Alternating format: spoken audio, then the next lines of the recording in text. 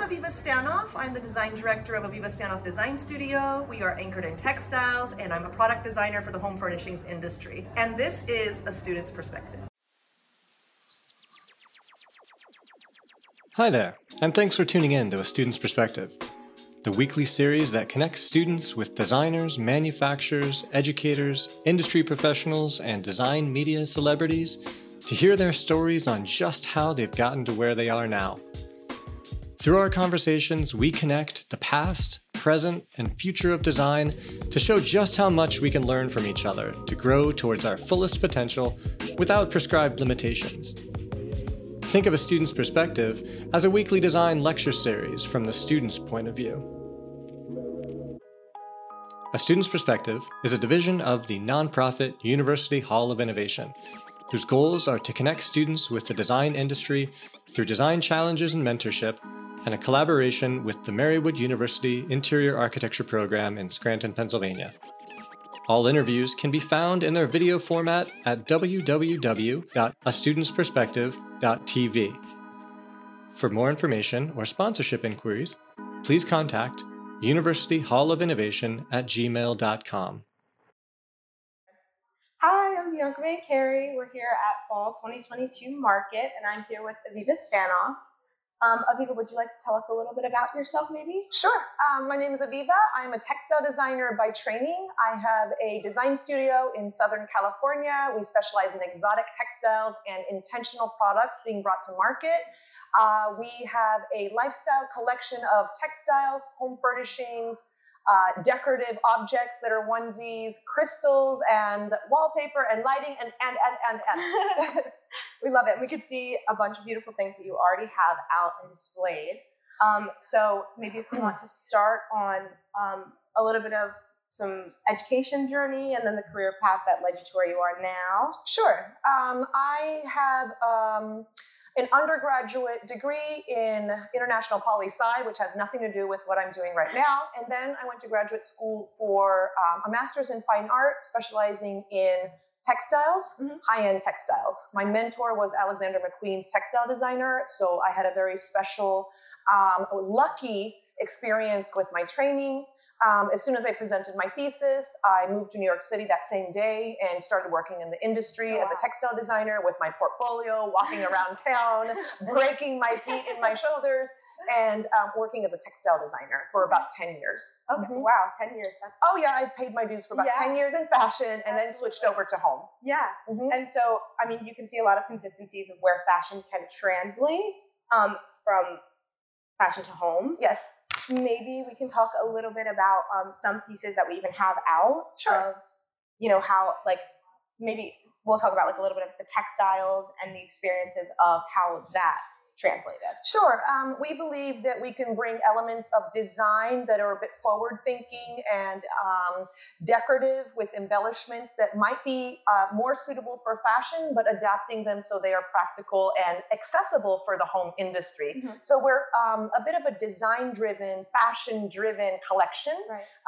We might even be considered the trophy textiles in a room because we like to pop and create engagement that is inspired by aesthetic, pattern, form, texture that might not necessarily be expected. So we like to delight and surprise people with like, what is that? Like what that could be a dress or that could be a scarf. So the thing that we do that we might be known best for is that we have elements that could transition from a throw for a bed, or I can wear this tonight at the awards ceremony. So, that's the thing that's kind of fun is that is it for home? Is it fashion? And it could be for both. Absolutely. And you have an interesting technique with pressing and embellishing. Yes. Do you want to maybe elaborate a little bit? Sure.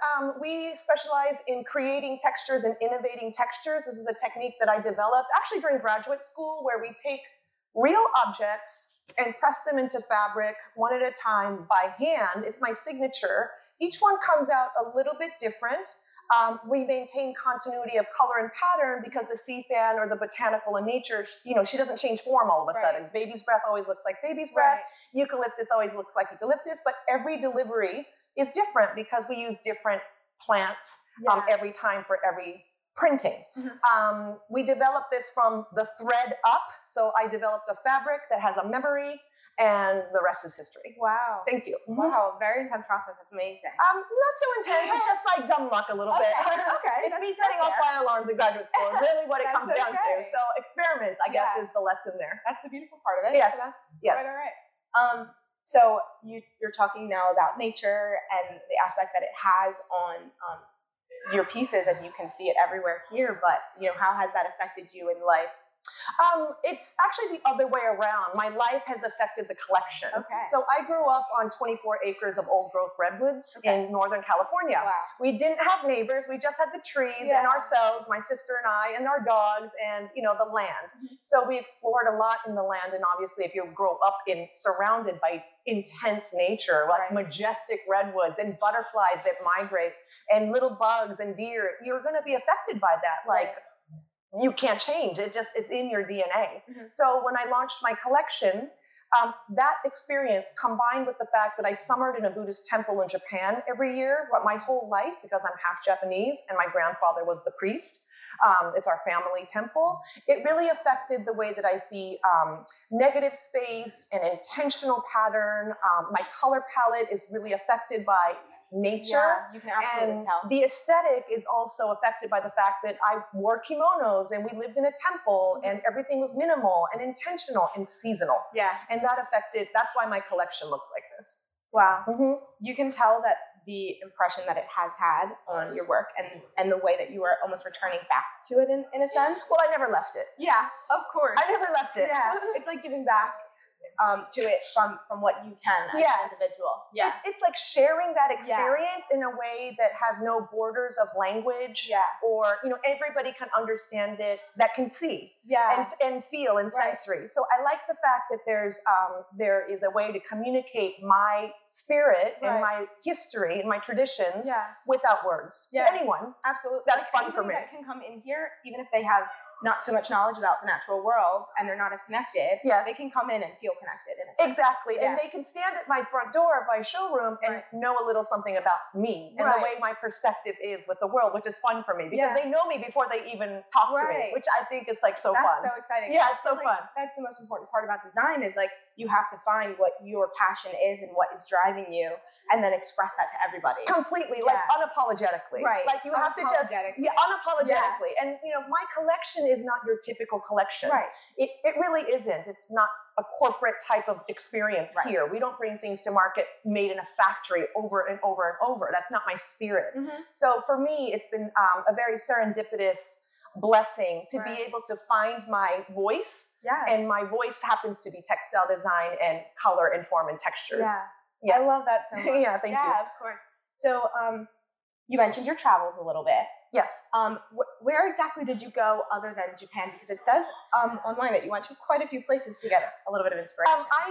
It's probably easier to say where I haven't gone. Okay. I've been a traveler and like a person of the planet since before I can remember. My mama was grabbing me and taking me out of the country before I can remember. So I travel all the time. I'm a little bit of a travel bug with wanderlust flowing through my veins, and it's not unusual for me. I've gone to Europe twice this year already. We have plans to go to Bali, and it's always for inspiration. And anytime I have an invitation from anyone, whether it's professional or personal, I rarely say no.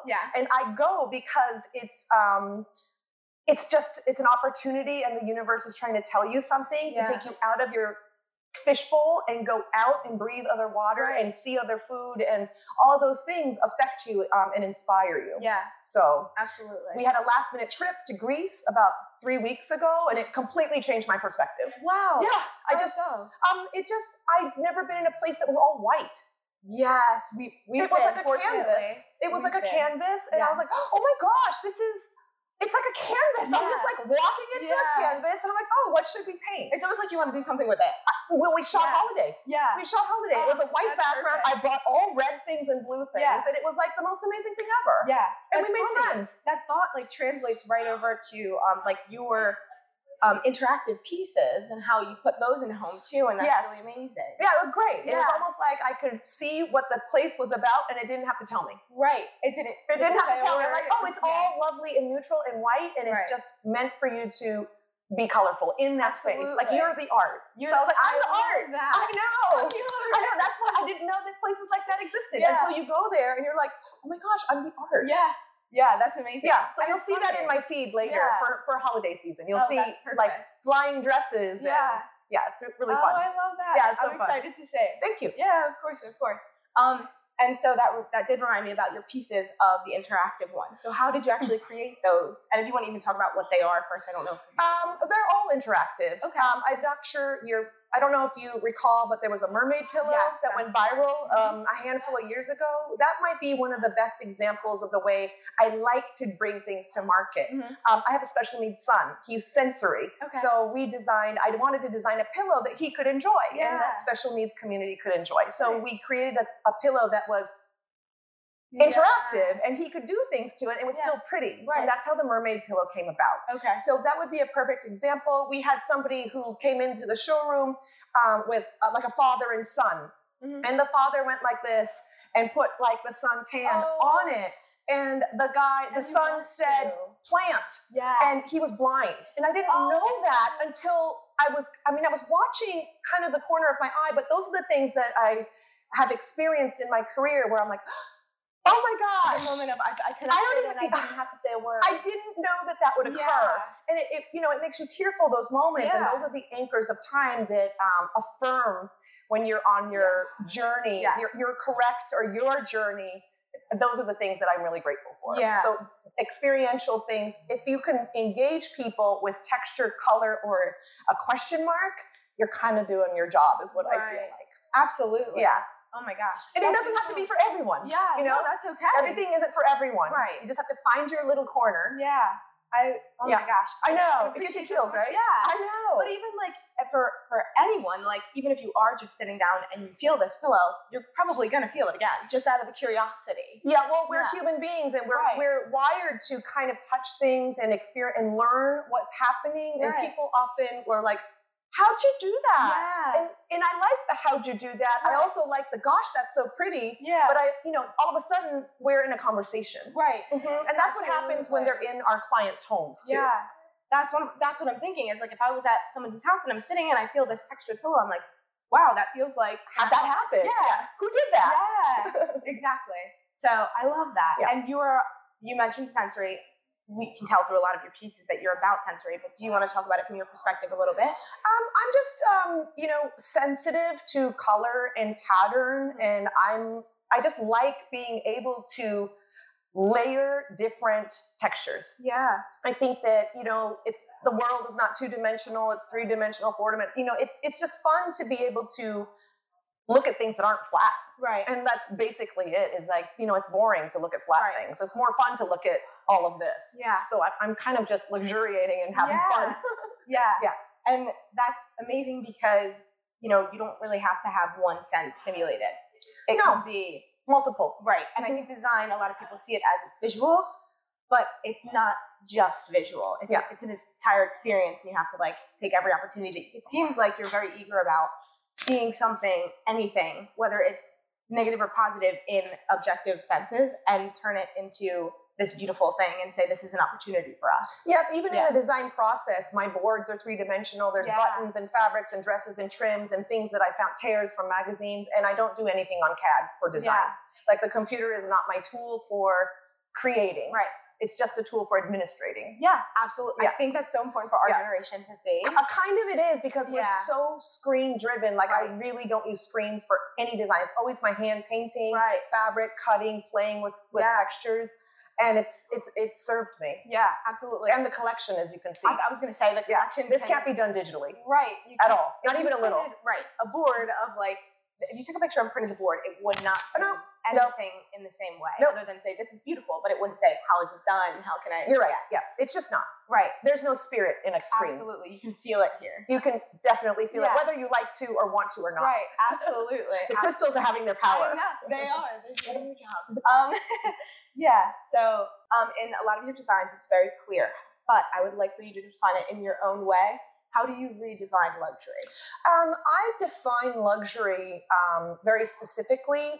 We have a phrase that we use associated with my brand, and it's called deliberate luxury. Okay. And so it's Aviva Stanoff Design Deliberate Luxury. That's like our catchphrase. Yeah. And what I mean by that is that we bring products to market with intention. We have furs that are obviously luxury type of material, right, but we bring them to market conscientiously. They're post-consumer waste, or no animals are actually harmed in bringing those hides to market. They're from, hides are harvested from herders who've lost their animals to the terrain, for example. Okay. The sheepskins are post-consumer waste, which means the animal has been used for food purposes, like mutton, like, you know, in other parts of the world, people eat sheep. And so that's the way we bring things to market. We have silks that are cruelty-free. We have water-based dyes, small batch dyes that we mix by hand on the spot in our design studio. Luxury is buying things that have intention behind it, right, and not just something that's running off of a factory. Yeah. To have the luxury of selection and choosing and curating that experience is what I think is going to be the new luxury. Artisanal things are luxury. Right. Handmade things are luxury. Things that aren't designed on a computer or made with a 3D modeling system is luxury. Yeah. So as we become more technologically intense, the opposite of doing things, an artisanal craftsmanship is luxury. Yeah, absolutely. Yeah. And that's important because we see technology as a whole. We should be seeing it as a tool. Well, I mean, I don't know. Everybody has their different ways of experiencing and having a relationship with technology. This brand believes that luxury is materials, how it's made and who made it, and how it's brought into the market. Yeah, absolutely. Mm-hmm. Yeah. And you also redefine home space. How do you do that, and how do you create that? Well, everybody, as we have experienced these recent things in our, in the last couple of years, home has been redefined to not just be a place where one rests and possibly eats with their family or cooks like that, but it's more becoming office, a meditational space, a place to reset. And, you have to, a lot of people are working from home. So home space is no longer defined as something where it's just you're sleeping and possibly cooking meals for your family or looking after your family. But it's become a place of being able to set your intentions, rest, exercise, work. It's like everything. Yeah. It's like an all-purpose place, which means you're decorating and maybe accessorizing and curating in a different way. Right. So it's more important to select because you're at home more. Yeah, absolutely. And you could see little bits of, from my knowledge that I have, you can see little bits of Japanese culture kind of incorporated into that. Well, there was that recent thing about like editing your closet, right? Yes. And being tidy and getting rid of clutter. Yes. There's little ways that I do see influence of that spirit coming through. And it's kind of nice, right? Yeah. Because it's fun to be able to layer that in. Yeah, absolutely. And it feels refreshing. Good. Yeah. Absolutely. Mm-hmm. So now going into a student's perspective, being a student, if you could maybe put your mind back there, we're curious to know like how you came about these designs and these techniques. I know that you said it was like almost like a happy little accident, but how did that come about? Well, if you think about who my professor was and who my mentor was, he was Alexander McQueen's textile designer. Wow. And if you know Alexander McQueen's work, and he was one of my biggest inspirations, you know that he really pushed the edge of what was expected and of beauty, of fashion, aesthetic. And I remember my professor saying to me, it has to be prettier than it is scary. Like you can shock people, but it really has to be beautiful. Right. So he challenged me to create fierce beauty. Right. And that has never left me. Yeah. So I feel like as long as students, you're exploring and pushing the limit, maintaining an understanding of what the objective is, which is to delight people and bring them wellness, right? And make them happy. Yeah. So we're not trying to shock people or scare them or like be have spiky pillows or like just for shock value. Yeah. But we are trying to make sure that wellness and pretty things are around us that bring us happy vibes, and it could be unusual, but it has to be pretty. Yeah. I appreciate that sense of wellness. Yes. Because I feel like that's a huge focal point. Yes. So we are, as students, looking also for how we found our journey and how you found this specific niche. I think that like we look towards inspiration, but sometimes there's so much beautiful inspiration around us that we get a little bit lost. So how did you find that direction? Actually, the clients and designers around me kind of molded me into what they needed. Yeah. So they challenged me. As I mentioned, I started in doing textiles for fashion. Okay. And because of the look, it was the houses like Christian Dior Couture, Givenchy, Donna Karan, that it invited me to create based on their boards. Yeah. So those houses would say, hey, make it look like snakeskin. Make it feel like snakeskin. Yeah. Make it be, it's about orchids and neutrals. And for me, it was, I have to deliver. Right. And I have to because I have to survive, right? I was a student. I just have to pay my rent somehow and feed myself and buy fabric. Yeah. So they angled me towards these very things that they needed. And I wanted to deliver beautifully and delightfully. Yeah. And along the way, I just felt like certain techniques and certain fabrics were where I felt like home. Right. I was at home. And in that, I'm not trying to be punny or anything, but it was like certain things felt right. Yeah. And certain things I noticed were able to have farther development possibilities. Yeah. And I just practice textiles every day. And I still am practicing and refining and exploring that. And I'm still not over it. Right. And I still want to represent and throw down and keep this textile world going, representing in the United States as a woman, as a maker. And I'm just, the fire in my belly is not out about that. And it's so clear that, this is yours, that this is something that you found.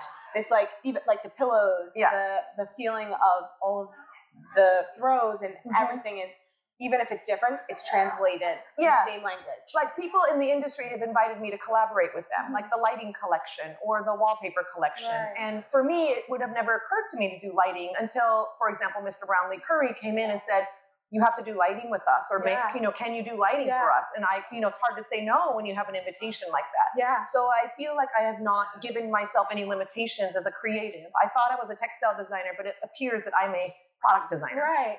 And that's okay. That's all with discovery. It's just sometimes you do have to step out of your comfort zone as long as you're carrying that sense of home with you. Yes. And it's so clear that you've done that. You have to listen to the universe and your colleagues and your mentors and allow your spirit to receive that. Yeah. So you can't just be like, well, I'm a fashion designer and that's all I am forever. Like that's just like silly, right? Yeah. Like you're just evolving all the time. Yeah. So I invite the world to allow me to grow. Yeah. And I enjoy that process. Yeah. Yeah. You can feel that.